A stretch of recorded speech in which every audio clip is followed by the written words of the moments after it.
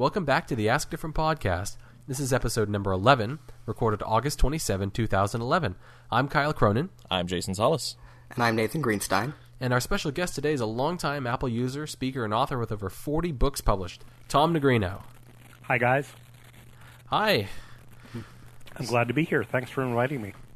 Yeah, well, it's always I've always wanted to have you on the show, and up until now, it's just been tough to even have the three of us do a show together. So, I think we're finally ready to sort of branch out and get guests on. But ever since you said that you were interested a few months ago, I've always sort of had you in the back of my mind as someone that I wanted to talk to. So I'm really glad you could you had the time to do this. I appreciate that. Thanks. So, so you're an author, basically.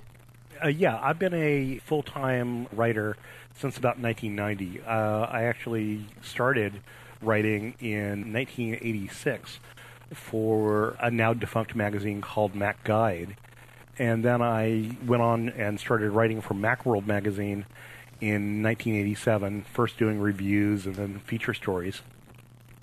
In 1990, I became a contributing editor for Macworld magazine and stayed as a contributing editor for the next 14 years.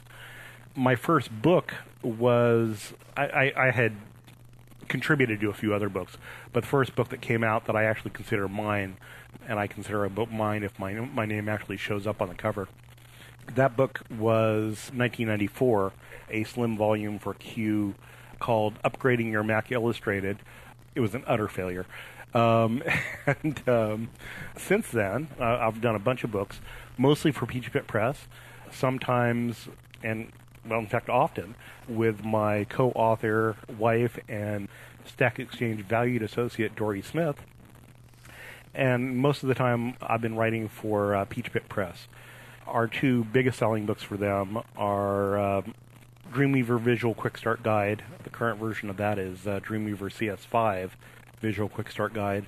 And our latest book is also our largest selling book overall, which is JavaScript Visual Quick Start Guide, which is in its 8th edition and just came out a few weeks ago. Oh, wow. Congratulations. So that's number 41 for me since 1994. Sometimes I can't believe it either. You were talking about your original employment in Mac Guide and whatnot, and it just with all of the I don't know if there's quite a better word, but with all of the tales, reminiscence, and I guess I will say corporate eulogies that people have been posting with the resignation of Steve Jobs as CEO, a lot of people have been talking about things in the past, and that's kind of brought up Apple's uncertain future, that almost decade ending in 97 when Jobs actually came back. And it's just really interesting to see that you started in what people consider the dark days of Apple, but it's great to see the fact that you've flourished ever since then. Actually, you got your timeline just a little bit off in that the dark days of Apple didn't really start until into the 90s. And I could, just like so many of us, have one of those T-shirts that said, I was a Mac user when Apple was doomed. But I don't actually own that shirt, but I should go buy one. Back in the 80s, I actually bought my first Mac in 1984, October of 1984. The Mac had come out in January of 84. And one of the interesting things to me when I think back about that year is how a television commercial, in this case the original Macintosh 1984 commercial, actually changed my life. I looked at it, I said, wow, this is really cool. I wonder what this is about. And later that year I decided to go freelance as a video editor. This was in the days before non-linear editing. And so I needed a computer of some sort so I could do spreadsheets for clients, for estimates. And so I decided to buy a Mac. So I picked that up in October of 84, along with the only spreadsheet that was available, which was Microsoft Multiplan, the little-known predecessor to Excel, which wouldn't come along for another 3 or 4 years, I think. And then, pretty promptly in early 1985, I was doing fairly decently as a video editor. I was cutting music videos and industrial films, things like that. And then in 85, the film business went smack into one of its usual periodic recessions. All my clients dried up, and I basically had nothing better to do for 6 months or so than play with my Mac and learn how to use it. So after 6 months, I said, well, geez, I got to get a job. And I had started running the local chapter down in Hollywood at the time, which is where we lived then, of the local Macintosh user group, the Los Angeles Macintosh group. And it met at a computer store, and these were the days you guys have never seen, where computer stores that weren't from Apple actually had full-time people to be support folks. So I became the Macintosh support guy at this computer store, SOS Computers in LA. And that's kind of how I became a Mac guy. Kind of fell into it by mistake. About a year later or so, I fell into writing again by mistake because a friend of mine had been asked to write for MacGuide. And he said, so they're looking for people, and I know, I'd basically never written anything of any importance. But he says, they send you products for free, and you write your opinions, and then they pay you money. And you get to keep the product, usually, unless it's hardware. So I said, well, that sounds like a good deal to me, and ended up doing that. So those first years were actually pretty strong, and things didn't really start going south really until, what I would say, the early to middle 90s. Yeah, easily the middle 90s, during the Michael Spindler as CEO years and things like that. I mean, there was a time when Macworld magazine was this huge magazine. It was almost an inch thick with ads and had something like 500 pages. And obviously things have changed a lot since then. But Steve was forced out of Apple. They went through a succession of CEOs. First Scully, and then Spindler, and then Emilio, I think. And then I believe Steve came back. But the big years of the Mac were obviously the ones after Steve came back and did, they came out with the iMac. But there were a lot of good years before that, too. So what is your sort of favorite, pre-OS 10 software or hardware or, something from, well, I don't have much experience using that stuff, and I'm just sort of wondering if there's anything that maybe you miss or you wish OS 10 had or still existed today. OS 10 is so much better than the original system, and up to System 9 that there's really no comparison. It's just way, way better. Things don't crash, or not nearly as much. When they crash, they don't take down your whole machine, which they used to. You can actually run more than one thing at a time.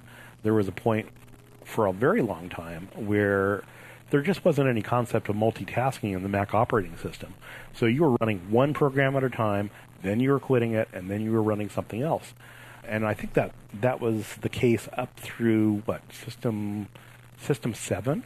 Something like that. And so pretty much everything about the OS 10 era is better in one way or another, mainly because the operating system is so solid. Which isn't to say that there wasn't some truly fabulous hardware before that. Probably my favorite bit of hardware from the pre-OS 10 era would be the SE30. It was an amazing machine for its time. I think I bought mine in 1987. We kept it in use as a mailing list server, and I believe that we finally retired it in something like 2002. That's a lot of years. Yeah. OS 10 had been out for a very, very long time, and we were still running System 7.5.6 or something like that. But, for a mailing list server, you hardly need any computing power. And this thing fit great in our closet. We have the server closet here. And it could easily spit out 10,000 emails a day. So we used to run some mailing lists and finally ended up moving them, elsewhere. But that little SE30 put in, yeoman service for a very, very long time. It was the first really affordable Mac also that had an expansion slot in it. So that was the first Mac that I had that I could actually put an expansion card into and use a color monitor. I know the idea of not having a color monitor sounds as though, yes, and we actually chiseled the pixels onto the screen ourselves, to you guys. But remember that a lot of the genius of the original Macintosh was that it could do terrific black and white, grayscale graphics, on that, little 9-inch screen. And for me, with the SE30, being able to have a 13-inch color screen in addition to the internal 9-inch black and white screen was really a revelation. It's kind of funny. You mentioning black and white specifically just kind of brings back to mind the fact that black and white and clean colors have been something that Apple's done multiple times. I've worked with dumb terminals in the past, and whenever something goes subtly wrong with a display and you just have these really, really sharp orange and green colors, that they just hurt. They just do not go well with extended periods of time of watching them. I actually couldn't even tell you what my very first computer was, but it was a hard driveless 2 5.25 floppy drive IBM PC of some sort, I believe, and the orange screen just... And the parallel that I'm drawing is that when the iPod came out, it was one of the first mobile devices that actually had a clean screen and not like the old Game Boy Green. Yeah, it's another example of how Apple always sweats the small design stuff. Their attitude was, if you're going to buy something from us, and yes, I bought that original 5 gig iPod. The interface to it has to look reasonable. It has to be something that people would actually want to use. And sure, they could have used some of the crappy LCD stuff that they had at the time, and that we saw on things from competitors. But the whole point of the iPod was that it was the MP3 device that, yes, maybe it didn't have quite as much capacity as some of the other MP3 devices, but it was so much easier to use, and it was usable by civilians as opposed to people who really wanted to learn that stuff. Yeah, it's sort of interesting looking at the original iPod design and the hardware and how it was so modest compared to some of the raw capacity of something like a Nomad, that people had just dismissed it. And obviously, history has proved that the track that Apple took in sort of bringing those relatively geeky devices to like a mainstream consumer base was actually a smart decision and not trivial or dumb as they were sort of derided for. Especially considering the first one was FireWire and not even USB. Exactly. Although USB, to be fair, wasn't nearly as widely deployed, I think. And that was the years of USB 1.1, I think. So USB was really slow, and FireWire, one of the selling points, in fact, of the original iPods was that we can suck over all your music from your Mac to the mobile device in a fraction of the time that things like the Nomad could.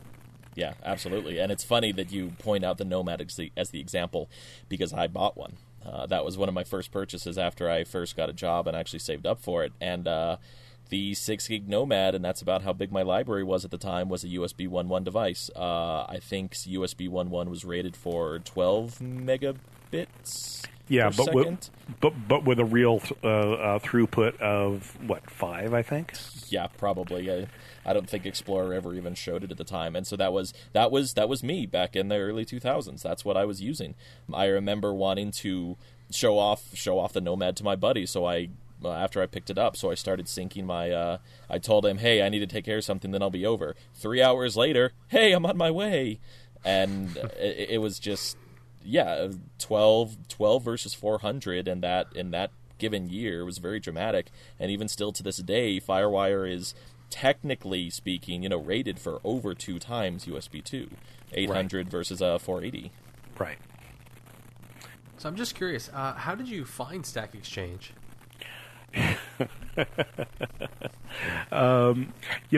I had never really heard of Stack Exchange until January of this year.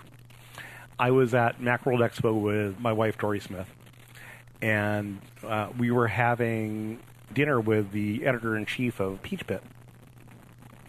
And it was pretty late. It was, 10 o'clock or so. And Dory said, I have to leave dinner because I have a business meeting.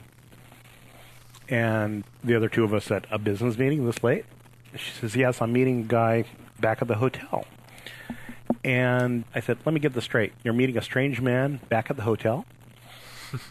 And she said, yes, I am. And, I want to talk. He's going to give me some business cards for this site called Ask Different that I've been working with. And I had actually not known that Dory had been working with Stack Exchange at that point for quite some time, and in fact was a mod on the public beta of Ask Different. Because we have separate offices, we don't always see what each other is doing. And she just hadn't mentioned it to me. And so I said, well, okay, fine, great. So I finished. So Dory left, went off to dinner, and I finished up dinner with our editor, walked back to the hotel, and ran into Dory in the lobby, talking with the aforementioned strange guy. And the strange guy turned out to be Jeff Atwood.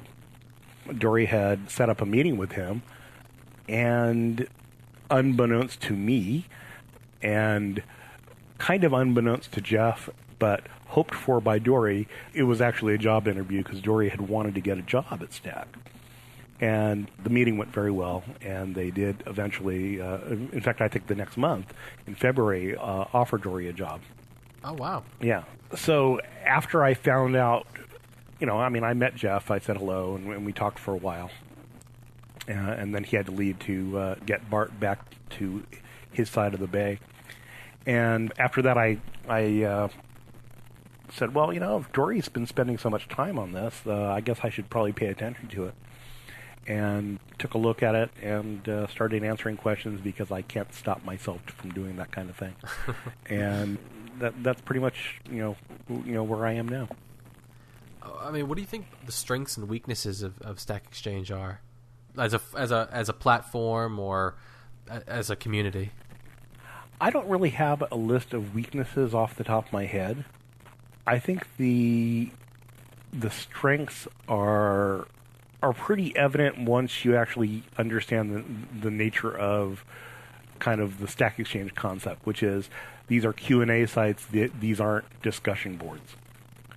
I don't like discussion boards that much because they tend to get taken over by the loudest voices in the room.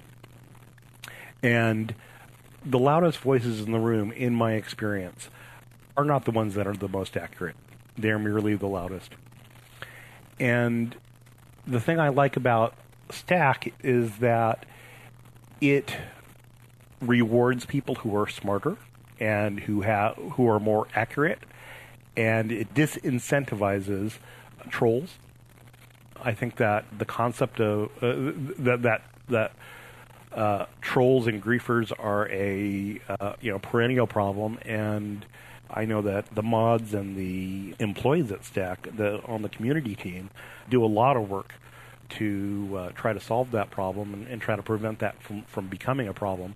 And I think that largely they succeed.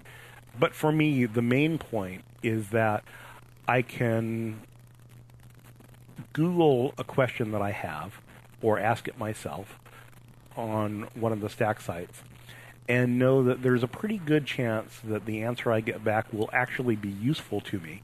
If I go to some of the other Q&A sites, I won't mention them. Okay, I will. Like Yahoo Answers, horrendous answers to questions, not vetted in any way, no concept of reputation. So you get idiotic answers to questions, and yet the answer of an idiot is taken as valid there as the answer of an expert.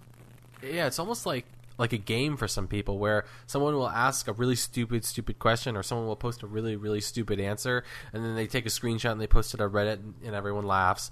And yeah, it's kind of like a broken windows kind of thing, where I think it was New York City, where basically they were trying to reduce the crime rate by reducing the appearance of crime. And so, like, a broken window invites other people to break other windows. Right. And so if you don't see any of that on Stack Exchange, you're not really tempted to make any. Right. And I'm actually thrilled to death that the general philosophy of stack management is that no, some people shouldn't be in our community, and we need to get rid of them. And these are the malicious people. We're not simple disagreements are always okay. Certainly, we've seen in the various chats and metas that honest disagreement is not only tolerated but welcomed. But there's people out there, the trolls and such, who get off on tormenting people, and Stack seems to have an attitude of, nope, you don't need to be here, or we don't need you here. And that's good. I suppose that the idea of closing questions because they're not appropriate questions, I guess I see this much less than you mod types do, where when a question gets closed, somebody will come back and say, help, I'm being repressed, where's my free speech rights? But, it's not about free speech. It's about making the community useful to the largest amount of folks. Right. I mean, if we had a bunch of junk on the front page, people like you would probably not be very enthusiastic about participating. Exactly. I'm a busy guy. I do Mac stuff professionally. And, my hat is off to folks who can moderate this stuff, because, honestly, I'm just not that kind of... I just don't have that kind of patience. And the fact that you guys do it on a volunteer basis, good on you. So you're actually at Worldcon. Is it Worldcon or is it Renovation? Well, it was the World Science Fiction Convention, which is colloquially known as Worldcon, and this particular one, because it was in Reno, was called Renovation. Reno. Yeah, and they're called something different every year. For example, the one next year is in Chicago, and so that particular one happens to be called ChiCon 7. Because it's not Shukon? It's ChiCon. Okay. It's one of the things I learned at the closing ceremonies when they did the handoff from Reno to Chicago, and it's already looking to be a pretty interesting convention. But Worldcon in Reno was a really interesting, really fun experience. If you're a science fiction fan and you've never been to a Worldcon, I strongly recommend it. I also recommend that you buy your memberships as far as advanced as possible, because it's cheaper the farther in advance that you buy it. And you can always buy a supporting membership now, for example, I think for $50, and that can be converted at full credit to a attending membership should you actually decide to go to Chicago next year. Now, Dory and I were there partly on Stack Exchange business. Dory was wearing her Stack Exchange hat the whole time. Stack sponsored the green room for the program participants. So that mainly means writers, authors, editors, artists, that sort of thing. And we got to give away lots and lots and lots of fun Stack Exchange swag. A lot of the stuff that you can find in the Stack Exchange store we gave away. So we gave away those cool retractable Sharpies, which, writers and artists who have to do a lot of autographing, they just love those things. T-shirts, stickers, water bottles, that sort of thing. And just tried to get the word out about the two sites we were actually pushing were writers.stackexchange.com and sci-fi.stackexchange.com. Oh, that seems pretty neat. Sort of an organic way to get people interested in the sites. Yeah, we made up a big banner beforehand that we hung in the green room, sponsored by Stack Exchange, and just tried to make people aware of what Stack was and how it could help them professionally. Since we were doing the green room specifically, we wanted to try to reach influencers. So we got to talk to some, well, in fact, a lot of authors and some of the Hugo nominees, which was fun. For those of you who aren't really into the science fiction world, the Hugo Awards are kind of like the Oscars of the science fiction and fantasy world. So one of the things that each Worldcon does is present the Hugo Awards at a big ceremony. And this, I believe, was the first year that they streamed them live via Ustream. And that recording is still available, I believe. I'll have to check that out. Yeah, I saw your post on the Sci-Fi Stack Exchange blog. I mean, we should also mention that during Worldcon, you were also blogging about Worldcon on the Sci-Fi Stack Exchange blog. Yeah, we did a bunch of posts there, and that was really fun to do. And we actually still have a few more posts still in us. I came back from the convention with, kind of your average convention crud, and kind of felt sick for the last week or so. Because, as we all know, conventions are dens of pestilence. But I've got some audio to edit from the person who runs a science fiction podcast called The Incomparable, which is available on iTunes. Yes, Jason Snell. He talks about movies and stuff like that. Right, yeah. Jason Snell, who also happens to be the editorial director of Macworld magazine and a colleague of mine, runs The Incomparable. And they talk about books, and they talk about music, movies, and TV shows. It's really a fun podcast, and it's available on iTunes. I assume there's a fair amount of cosplay at Worldcon. There is, actually, and one of the posts I did on the Sci-Fi Community blog was about costumes, specifically the hall costumes. There's a big event at Worldcons called the Masquerade, where people go, where the professional costume types and the semi-professionals go all out and they do tableaus, and it's amazing. But a lot of fun is just, the stuff right there in the hallway. We got there on Tuesday to register a little early. It was because the con didn't actually start until Wednesday, and walked into the convention center. We're kind of wandering our way around, like, are we in the right part of the place? And when you see a Klingon walking towards you, you're in the right place. So he walks by, I smile and nod to him. He says, "Kabla!" And, that was kind of the first costume experience. Lots of great costumes, though. It's worth reading my blog post because we have pictures. Our favorite one was a woman who was dressed as the Doctor Who TARDIS. And she had a dress that looked like the police box. Actually had, even had the little sign on the front of it that said "Public Call Here," and she had a light on top of her head that she could make pulse with, as the TARDIS does when it moves from place to place. And the really cool thing was that when the light pulsed, you also heard the TARDIS moving sound. Yeah, so it was awesome. Yeah, I saw that photo. It's not a small light. That must have been tough to have on your head all that time. Yeah. I don't see how she did it, but more power to her. The thing that I was really surprised, and apparently there was a Na'vi in the Masquerade, but we were expecting to see people dressed as Na'vi in the halls, and I never saw one.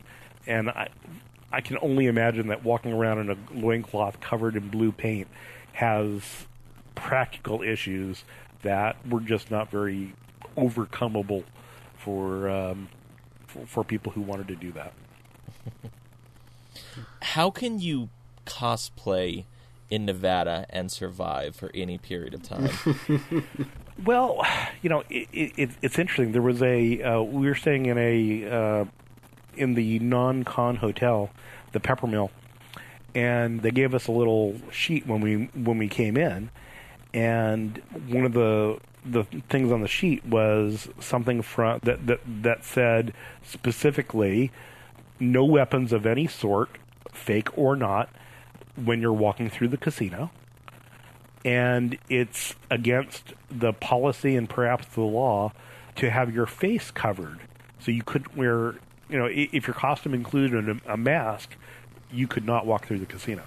Does that include like Klingon makeup or? I don't think so. Basically, you had to be moderately recognizable, and I would have to say that somebody dressed in a Klingon costume is going to be pretty recognizable no matter what.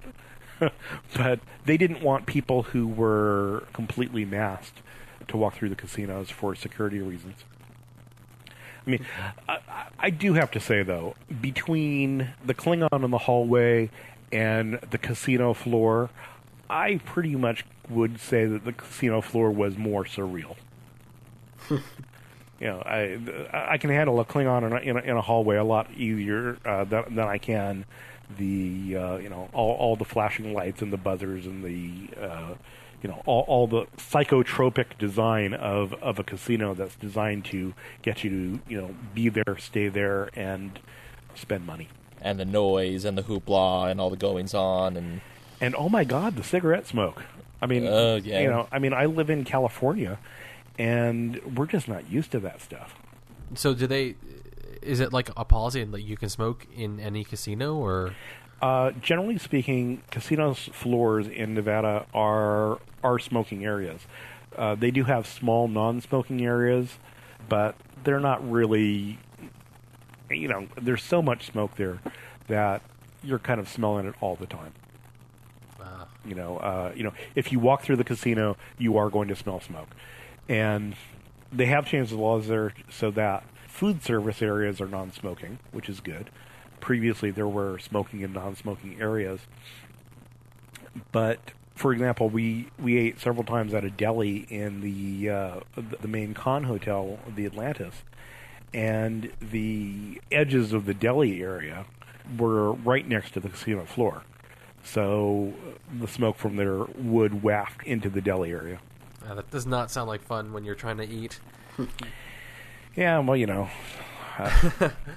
So, you said you sponsored the green room. Did you just give out random stuff in the hallways and to just random people, or were you like specifically targeting like authors and stuff? Well, in the green room itself, the green room is restricted to people who were speaking on the program, who are program participants, which included certainly all of the Hugo nominees, many authors, people like me who I ended up being on the program mainly because I asked to be, and I asked to be on one panel, and suddenly I was, and when I got the thing back from an email back from the program committee, I was on 3. So, okay, fine, I can do that. The panel I actually wanted to be on was making it as a full-time writer, because I thought that as a non-fiction writer who's been pretty successful at it for more than 15 years, that I would have a perspective on it that some of the fiction writers didn't, and that really turned out to be a terrific panel. I'm actually curious about that. What sort of software do you use to write? I mean, what sort of tools do you use? I pretty much use the tools that my publishers want me to use. So that's almost always Microsoft Word with style sheets that they provide for their particular series. For example, when I work with the Visual Quick Start Guide series for Peach Pit Press, they provide me with a style sheet that has a floating palette that includes all the styles that they use in the creation of their book. And then they have a tool that can take the Word file with the styles in it, bring it into InDesign, and then it replaces the Word styles with InDesign styles, and it makes it a lot easier for them to create the book. By word styles, you're talking about things like the predefined static text, this is what you should see, variable text, this is what you should replace, and then footnotes and sidebars, all that kind of thing? No, I'm talking about the actual styles. Things like normal and headline 1 and headline 2. The publishers create their own styles, body text, numbered list, list head, things like that. And they'll create their own styles that have very specific formatting, and then those are the styles that flow through into equivalent styles in InDesign. Do you do the migration to InDesign, or do they do that on their end? It depends on the author. We tend to be more just writers, and so we don't do our own InDesign stuff. We just give them the Word files and usually the TIFF files for picture captions for pictures, and of course we also the captions for the figures go in the Word file, and then they have a whole production department that puts it all together. But the all-important question, are we talking Office for Mac, or do you actually have a virtual machine or actual Windows setup laying around? You know, the interesting thing here is that I'm a professional writer, but I am a crappy typist. So I do a surprising amount of my work, especially my book work, on my Windows machine using Word for Windows, but more importantly, using Dragon Naturally Speaking. So I speak out the text, it shows up on the screen, I'm tagging it with styles as needed on the Windows machine. Since Dropbox came along, it's awesome because I can simply keep all my project files in Dropbox, and they're immediately replicated onto the Mac. And in fact, when I have to shoot screenshots, for example, our Dreamweaver book, most of the screenshots on there are from the Windows version of Dreamweaver, because our research showed that most of our readers were Windows users. So I'll just shoot the screenshots on my Windows box, save it into the Dropbox folder. It shows up a second later on the Mac, where I use Graphic Converter on the Mac to deal with all of the cataloging and renaming as needed, and if I need to crop things or mess with the colors and stuff, I'll do it that way. So for more specific things like outlining, do you use special software for that, or just do all that in Word? I think that Word's outliner is pretty awful. So Word is not really an optimal tool for long-form writers. And one of the things that I've been playing with, both on Mac and on Windows, is Scrivener. But it just, I haven't quite gotten my head into it yet. But I'm continuing to try, especially for stuff that doesn't require Word output like the stuff for PeachPit. But in terms of outlining, I really don't think that there's anything better on the Mac than Omni Outliner Pro. And I've been using that for years, love it to death. I'm really a big fan of outlines. I've written a bunch of books on presentation software, both PowerPoint and Keynote. And I think that there's no substitute for creating a presentation first as an outline, and before you ever look at a slide, and then creating your slideshow from your outline rather than the other way around. So in your Dreamweaver book, you've got mostly screenshots from Windows for Dreamweaver, but then I noticed a lot of Firefox for Mac and that sort of thing in some of the other screenshots. Is Firefox your browser for web development? No. Generally speaking, I prefer Safari. I like Safari. I think that there are things about it that drive me a little crazy. But Firefox has never quite felt, to me, like a real Mac program. There's just things about it that they just don't make me feel, especially comfortable. There's good things about it. I think it's a fine browser, but my primary browser on the Mac is Safari. My primary browser on Windows, however, is Firefox. I've played around with Google Chrome. I think Chrome is fine, but I kind of think of it as certainly a secondary browser. It's a secondary browser. It's actually a tertiary browser on the Mac for me, because I would go Safari, Firefox, Chrome. And on Windows, I would go probably Firefox, maybe Safari, maybe Chrome, then Internet Explorer. Speaking of speaking of Firefox's integration, Mozilla generally agrees with you, given the fact that they still to this day are continuing to maintain Camino. Yeah, that's true. Plus, it seems to me that the Mozilla folks have just gone insane. In the past few months, this whole concept of we're going to go from version 3 to 4 to 5 to 6, all within the course of a year, that's madness. Yeah, they took Trying to be like Chrome. they took the best part of Chrome, but they're presenting it so awfully. I mean, given that I haven't used Firefox in the last couple major versions, this obviously anybody can answer this if they know firsthand. Does the automatic updater actually start doing major releases now? I seem to recall that when 4 came out, that any version of 3 would not go up to 4, and you would have to manually hit their website to download it. I would hope that they do that. That was the case between 4 and 5. You still have to use the separate download. But you're not sure of 5 to 6? No, I don't remember doing that. I know I've upgraded, but I forgot about it. Yeah, this whole manual step of all that extra thing, especially the weight that Firefox carries. I will admit I've gotten very spoiled lately. I don't download DMGs. Well, that's totally not true. So much software still comes with DMGs, but I guess between the proliferation of mobile and how many things are taking up that use, plus the Mac App Store. And then there are some people like Panic that just ship the app bundle in a zip, so you extract it and then you're done. You can move it. You don't have to. You can just execute it right from that point. I really like the Panic stuff. Transmit is just an awesome FTP program. Coda is a great program as well for web development. And one of the things I especially like about Transmit, well, in fact, all the Panic stuff, is you launch it, you do nothing, and if it noticed that you need an upgrade, it's just downloading it and doing it in the background. It will tell you that it's doing that if you ask it to, but it doesn't pop up that Sparkle dialog that says, "Hey, do you want to update?" Because as long as you've given them permission to just do it that way, it just works. Yeah, people that have cleaned up the Sparkle experience will say really, really have it down pat. Panic software is a good example of that. GitHub for Mac is another one that's really good. And then obviously Chrome isn't Sparkle, but I have no complaints of their updating process whatsoever. And it happens so often. Yeah. I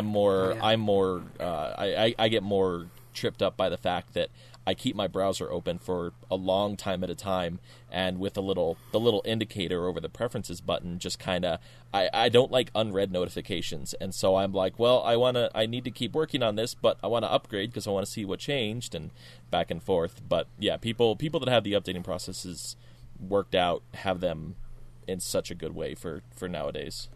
Yeah, I mean, if Firefox wanted to copy Chrome's rapidly climbing version number, they should have done it all the way. Like, the fact that they're saying, oh yeah, we're going to do a new version number every, 8 weeks, something like that. But then, every time that they come out with a new version, they're like, yeah, you got to upgrade to this new version, and when they post it on their blog. With Chrome, you don't, to the end user, you don't actually even have a version of Chrome. You just have Chrome. And then Chrome is just continually updated by Google. Every time you launch it, it's probably been updated since the last time you launched it. And it's just, it's so transparent, and it completely removes the need to even think about what version you're running. Yeah, and when I think about how web developers still have to worry about about which versions they are targeting for web browsers, it seems to me that the Mozilla folks are just deliberately annoying web developers who have been some of their greatest assets and cheerleaders over the years. Yeah, that's actually really funny to think about, because for the longest time, I know in my day job, the Internet Explorer compatibility list was 6, 7, and 8. And now with Firefox, it's not unreasonable to think that somebody would need 3.5, actually, I think it went to 3.6 before it ended, 3.6, 4, I don't remember if there was another subversion of 4, but to have 3.6, 4, 5, and 6, they've already exceeded IE's record. Yeah. That's quite a bit unreasonable considering the time span that we're talking about here. Yeah, 6 months? Yeah. Yeah. Like I said, madness. So an update system I really don't like is the Mac app stores. And I understand that Apple wants to look at everything and approve everything, but I think even then there are a few unnecessary problems. Like, I got Coda on the Mac App Store, and I don't know why I did that. I'm wishing I hadn't, because when Lion came out, Coda still wasn't quite compatible. It was crashing a lot. There were a few bugs. And, Panic says on Twitter, okay, we've got an update out. Everything should be working now. and then 3 weeks later, it makes its way through the Mac App Store, and I can install it. But, of course, to know that I have an update, I have to open the Mac App Store, the application on my computer. It doesn't even tell me when I'm using the app. Like, something like Sparkle, which is not ideal, but I think it generally works all right. You open the app and you get a little dialogue, time to update. Okay, click here to download it.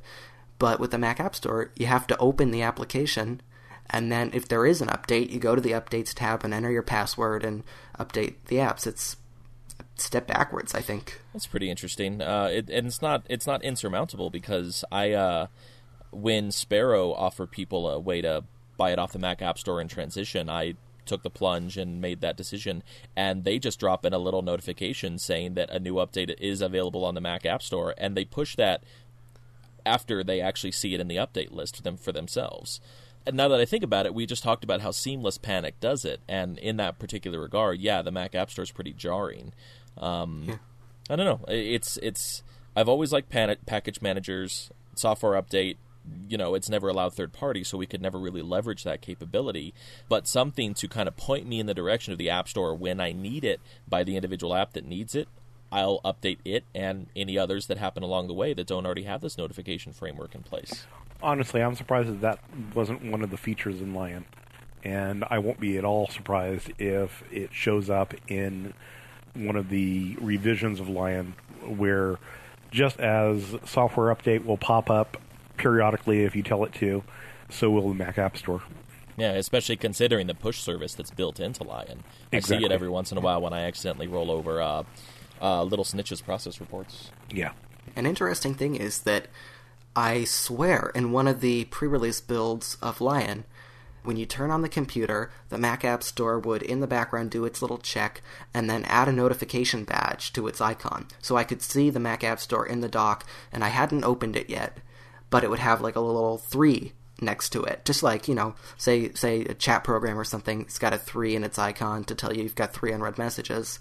The Mac App Store would have a 3 on its icon to tell you you've got 3 updates to install. And now it only shows that badge once you've opened the app, and it does its check. But I swear in one of the pre-release builds, it checked automatically as soon as you turned on the computer. And that seems like a logical thing to keep, and I'm not sure why they got rid of it. That or I'm imagining things. It may return. It may be part of the... they may end up wanting that to be part of the functionality, the messaging functionality that will be part of iCloud. It's kind of hard to say. Yeah. 1 month away. 1 month away, in theory. That's our current estimate. Speaking of iCloud and whatnot, we haven't even covered any mobile devices you have and use regularly. Well, we were trapped into BlackBerry contracts, so we missed the first iPhone, so we ended up with the 3Gs, and then jumped from those to the iPhone 4s. When the iPad came out, I bought one immediately, and Dory, who is not the early adopter in the family, that would be me. In fact, there's a blog post. We were also one of the earliest bloggers. Our blog, backupbrain.com, has been around since 1999. And Twitter has won out a lot in terms of little things that we post, but we're still posting there. But there's an old blog post on Backup Brain where when the iPod first came out, I said, "This is great. They're going to sell a zillion of them." And Dory's counterpoint post was, "I'm just not feeling it." And the same thing happened with the Kindle. And I'll probably be in trouble for telling that story, but. So after the iPad came out, and I had it for a while, I had it for a month or so, and Dory picked it up and played with it and was like, I would kind of like one. So I bought her an iPad. So we still have iPad 1s and iPhone 4s. I'm expecting that we will probably end up with iPad 3s next year, if it turns out that it really is next year. And the iPhone 4s will last us until the end of the contract. So I would expect that we probably won't move on until sometime next year. We tend to make things last, even though we're often early adopters. Both my Macintoshes here, the ones that I use personally, the Mac Pro is from 2008, and I'm really itching to swap it out, but I'm just waiting a little. And my MacBook is also from 2008. It was one of the first unibody aluminum MacBooks. It's a 13-inch, and I would really love to change that over to a 13-inch MacBook Air, but I think I will probably wait, for another few months. So, did you get a chance to install Lion at all? Yeah, I tend to use the MacBook as my upgrade immediately test bed machine, and so I install pretty much anything new onto the MacBook because most of the time it sits on the kitchen table and is my home email machine and things like that. Email and web serving machine. On the Mac Pro, I have a separate disk with Lion on it, but I'm still running Snow Leopard, and I commend to you folks a article written by Chris Breen over at Macworld just yesterday saying why I haven't yet switched over to Lion on my production machine. And a lot of the points that Chris made are really valid for me. For me, I like Lion a lot. I think it's I definitely think that it's an advance. But for people with mice instead of trackpads, it's not necessarily that fabulous. Launchpad for me, obviously I'm a power user, so I already have solutions that will launch things and launch them much more elegantly and quickly than Launchpad. And that would be either LaunchBar or Quicksilver. Mission Control, I find to be awesome when you have a trackpad and less awesome when you have a mouse. When you're using a mouse, for me, I'm getting more utility out of Spaces still. I like full screen apps, but I don't need them so much that they're worth changing over to right now. Plus, I make money with my Mac, so I'm pretty set in terms of my workflow. My workflow works for me.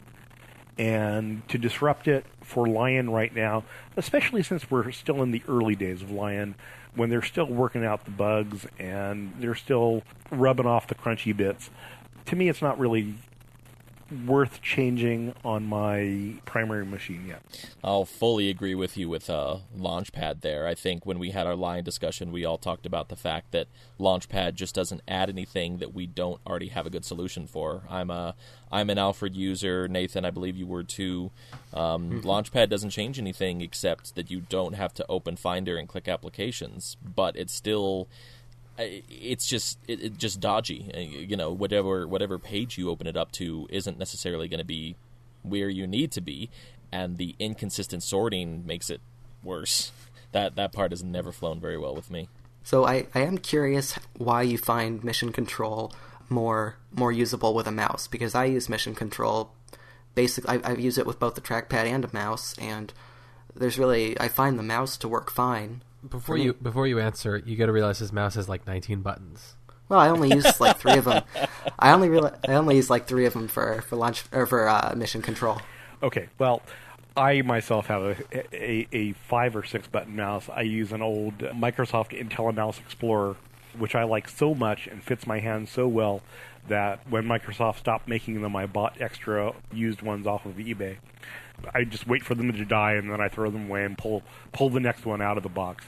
But I just find that I think that that Mission Control is kind of intrinsically set up for use with gestures, and I don't find that gestures translate well to the mouse experience. We haven't talked about things like the natural scrolling and the disappearing scroll bars, which are a crime against nature as far as I'm concerned. Especially when you're on a web page, you want to know where you are on the page, for goodness sake. So, the idea that I have to move my cursor just to find out where I am on the page, that's just so wrong. But, I guess I'm not really, Making it big with the Apple fanboy comments today, huh? But no one will accuse me of being a complete slavish Apple fanboy because there's so many things I don't like. One of the things I did do in preparation for Lion is I bought a Magic Trackpad, and I've played with it some on the Mac Pro, but I'm not ready to switch to the Magic Trackpad in place of my mouse. And as it happens, it's difficult for me to have them both sitting on my keyboard tray, just from a space issue. I can see switching, doing it more and using more gestural sorts of things with Lion in the future. But for now, the Magic Trackpad is just kind of sitting off to the side, weeping quietly to itself. You're absolutely right with mission control and gestures, because your only other outlet is to manually essentially scroll through them with a keyboard shortcut. And or I guess hot corners as well works to some extent. Oh, I haven't touched hot corners in Lion yet. Wow, I didn't even think about that. Yeah, I use those. I just bind my scroll wheel button to mission control, and that works real well. And then for stuff in mission control that would be gestures, like it kind of creates a cluster of windows for each app with the app's icon kind of on top of it. You can expand the cluster of windows to see larger previews and get them less on top of each other. That's a gesture, but it's also just spin the scroll wheel. And stuff like switching desktops, which used to be spaces in mission control, you can use a gesture or you can option click on the preview for the space. So it is gestures geared, and it is more convenient like that. But I have found that with a mouse, at least with 3 buttons, it's certainly workable. If I recall correctly, when we had our Lion episode, I made the point that writers and authors seem to be the ones with the problem of the missing scroll bars, and I thought that nobody really disagreed, that the 3 of us here didn't really have a problem with it. Actually, it was the case with you, Nathan, that they turned back on since you don't have an Apple branded mouse. Yeah, when I'm using a mouse, with a scroll wheel and stuff, I like being able to see the scroll bar, since I tend to click on the scroll bar for where I want to go instead of like with a trackpad, it's easier to just give it a flick and go somewhere quickly. But I get tired of spinning the scroll wheel, especially I don't particularly like the scroll wheel on my mouse, so I just find it easier to click in the little track for the scroll bar. Yeah, but you guys probably litigated this during your Lion episode, but to me, what's the real benefit of taking those the arrows out of the scroll bar? I don't really see, if I want to, jump up or down one line, I could always click there and do that. And it seems to me that Apple has removed the capability of precision scrolling from me, really for aesthetic effect and not practical effect. And to me, that's not a good user interface decision. I was actually in chat last night. Myself and another participant, B-Mike, were kind of talking about this at a really high level, not really drilling down into it. But in that point alone, the range of precision that the trackpad plus the natural scrolling gives you, I can scroll at a finer amount than what the down and up arrows would do, and I can scroll incredibly more reliably, in my opinion, than I could with the ability to actually grab the wow, I don't even know what to call it, the icon in the scroll bar track and move it to where I want to be in the document. As a professional documentation writer, that thing is called the thumb. I never knew that. See? You see? We've all learned something today. Mm-hmm. And I know a lot of this is born out of the fact that my computer is a MacBook Pro, and so since the Magic Trackpad had not previously been getting any love in our house, we took it. I took it into work, and I use it as my essentially desktop, my work desktop setup.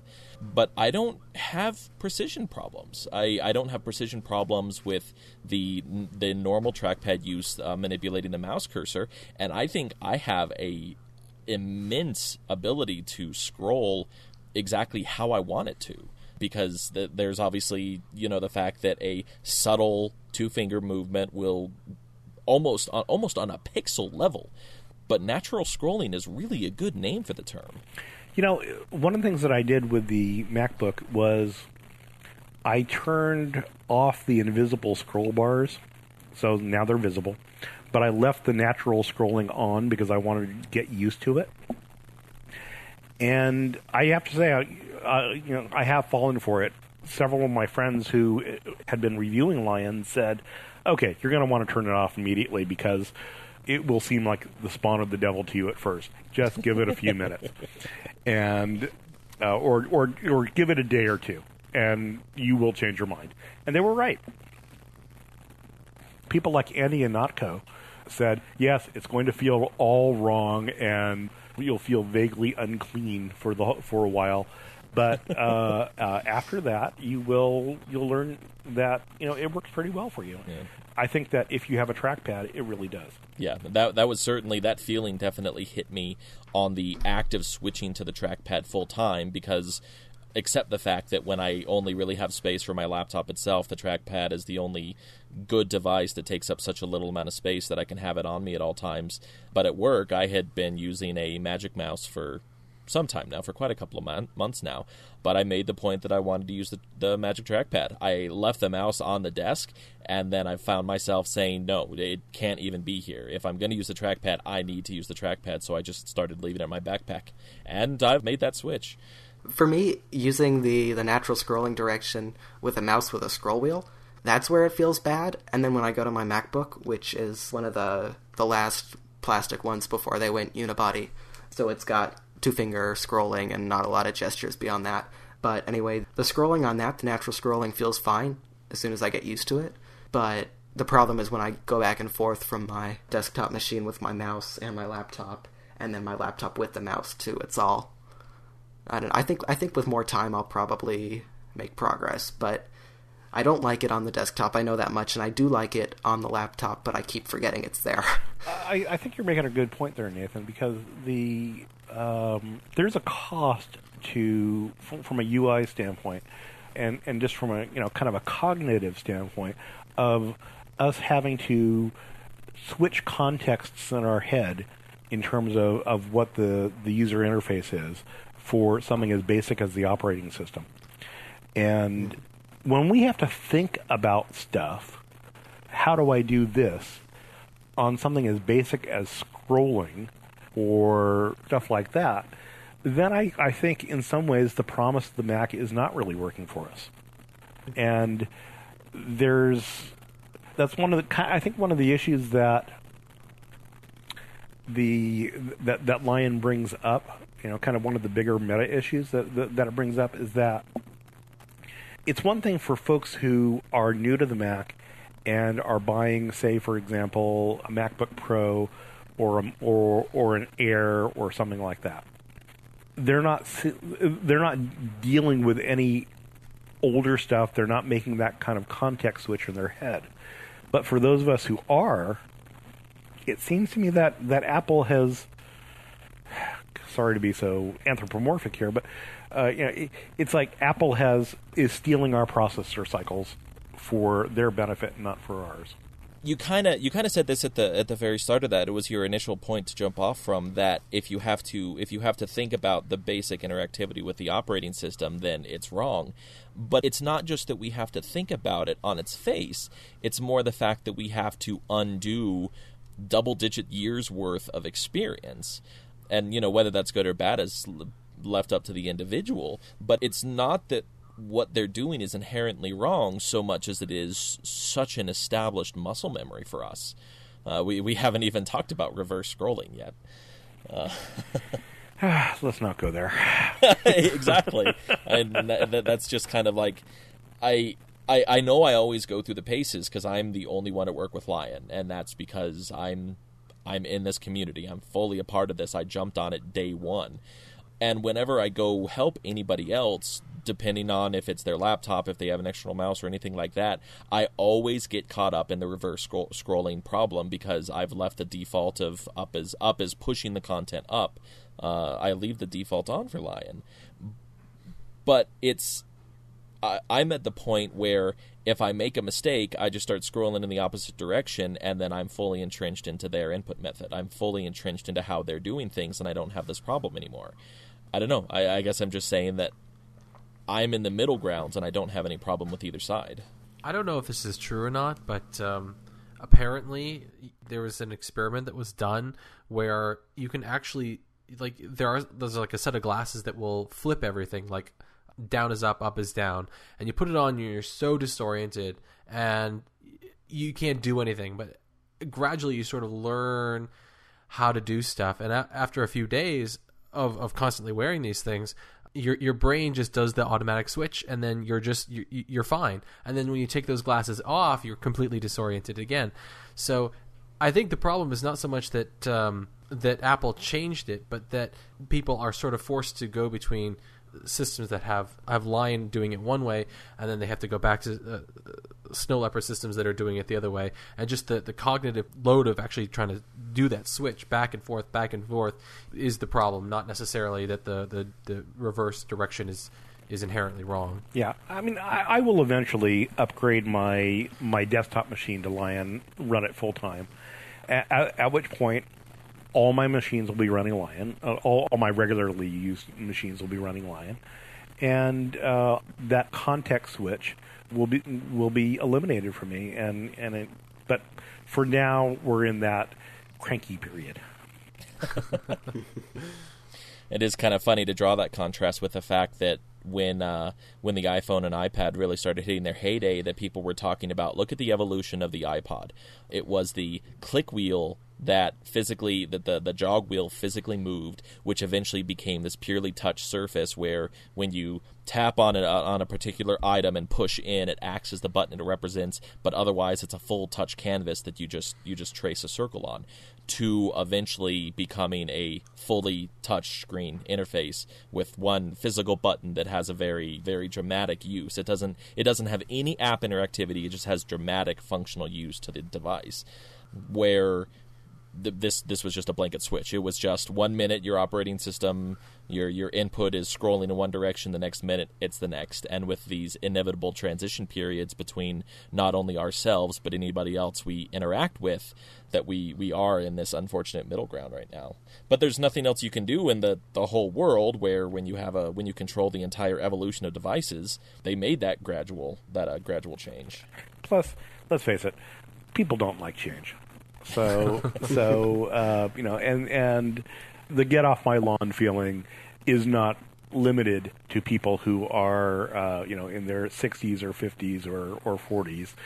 I've certainly met a lot of 20-year-olds who, when you try to face them with chains, they're like, get off my lawn. And so a lot of the stuff, I mean, I was reading the Macworld forums yesterday after Chris Breen wrote that article, and there was a guy who's like, well, let's face it, Lion is the worst piece of crap Apple has ever put out. And I was thinking to myself, well, first of all, you lack historical perspective, because I could show you much bigger pieces of crap that Apple has put out in the past. But objectively speaking, no, Lion is not the biggest piece of crap they put out. It's not even a piece of crap. It's actually a pretty nice operating system. It's just really different, and this guy is having problems with its differentness. So I wanted to, before we end the show, I wanted to touch on Steve Jobs. The big news for this past week is that Steve Jobs tendered his resignation from Apple, and he's now the chairman of the board and still an Apple employee, but now Tim Cook is the CEO. And I just sort of wanted to get everyone's take on that. Steve is unique. There's no doubting that. But he's also been sick for a long time now. And Apple has been his baby for a very, very, very long time. And so they put a succession plan into place. And they executed that succession plan, and they put Tim Cook in charge. They put him so much in charge, in fact, that yesterday they decided to give Tim a set of golden handcuffs of 1 million restricted shares of stock, which vest in 2 5-year increments. So they expect that Tim is going to stick around. At yesterday's valuation, those 1 million shares were worth $383 million. So they expect that Tim is going to stick around until 2021 if he wants his whole bonus. That kind of stuff doesn't happen overnight. It doesn't happen unplanned. And so that tells me that there is a great deal of confidence within all parts of Apple, all parts of the Apple executive suite, in Tim Cook's ability to lead the company. He's been effectively leading the company during Steve's several absences and medical leaves. You certainly can't say that the company's done badly under his stewardship. The stock price has done nothing but go up. Market share keeps going up. They keep coming out with one hit product after another. So Steve transitioning his role, I think, is going to make no difference at all in the day-to-day plans. And since Apple's been known to work ahead in terms of their own strategic plans for years at a time, 3, 4, 5 years ahead, I'm guessing that the things that Apple would be doing now, will be doing in the next few years, won't really be much different from Tim at the wheel rather than Steve. Being a part of the community as much as you have been, do you have any particular anecdotes specific to Steve Jobs or just generally Apple executives as a whole? One of the things I regret is I've met virtually everybody from the original Mac team except for Steve Jobs. He's always been a pretty private individual, and he's not out there cruising and schmoozing much. So I don't really have stories about Steve. And even then, oddly enough, even though I've covered Apple, as a journalist for so long, unless you've worked there or unless you've worked on staff for, one of the major magazines, as a contributing editor for Macworld, I was still essentially a freelancer, even though I was on the masthead. Apple is such a difficult company to work with as a journalist. They don't want to talk to you. When they do talk to you, they are extremely programmed. They choose a very small subset of journalists that they will talk to you on a regular basis. And those people are people like Walt Mossberg from the Wall Street Journal and David Pogue of the New York Times and Andy Ihnatko. And they'll talk to the folks from Macworld, although they will not give even Macworld as much access as they might give to say David Pogue. So they can be very difficult to deal with, and so the stories that you want to be able to tell are thinner on the ground than you might think. There's the stories that you don't want to tell, like, well, Apple wouldn't talk to me on this occasion, but those really aren't fun stories at all. Like many other things, metaphorically speaking, many of those stories are down there in Cupertino, locked up in Cupertino, like so much else. Well, we've seen some of those coming out over the past week. Certainly, we've seen some stories from former Apple employees, their own personal Steve stories come out. I read a real fun story about a guy who said he was, years ago, he was working at a cubicle in the middle of a building in Cupertino. And it was towards the end of the day, and he decided to go out and go to the cafeteria. And he walked out of his building and walked across the quad to the cafeteria. And it was the first time he'd felt sun on his skin all day, because he'd gotten there really early, and it was pretty late in the day. And so he just kind of put a grin on his face, closed his eyes, and just walked across the quad by himself, just enjoying the sunlight on his face. He knew pretty much just how many steps it was to the cafeteria. And so he opens his eyes just when when he knows he's about to hit the cafeteria door.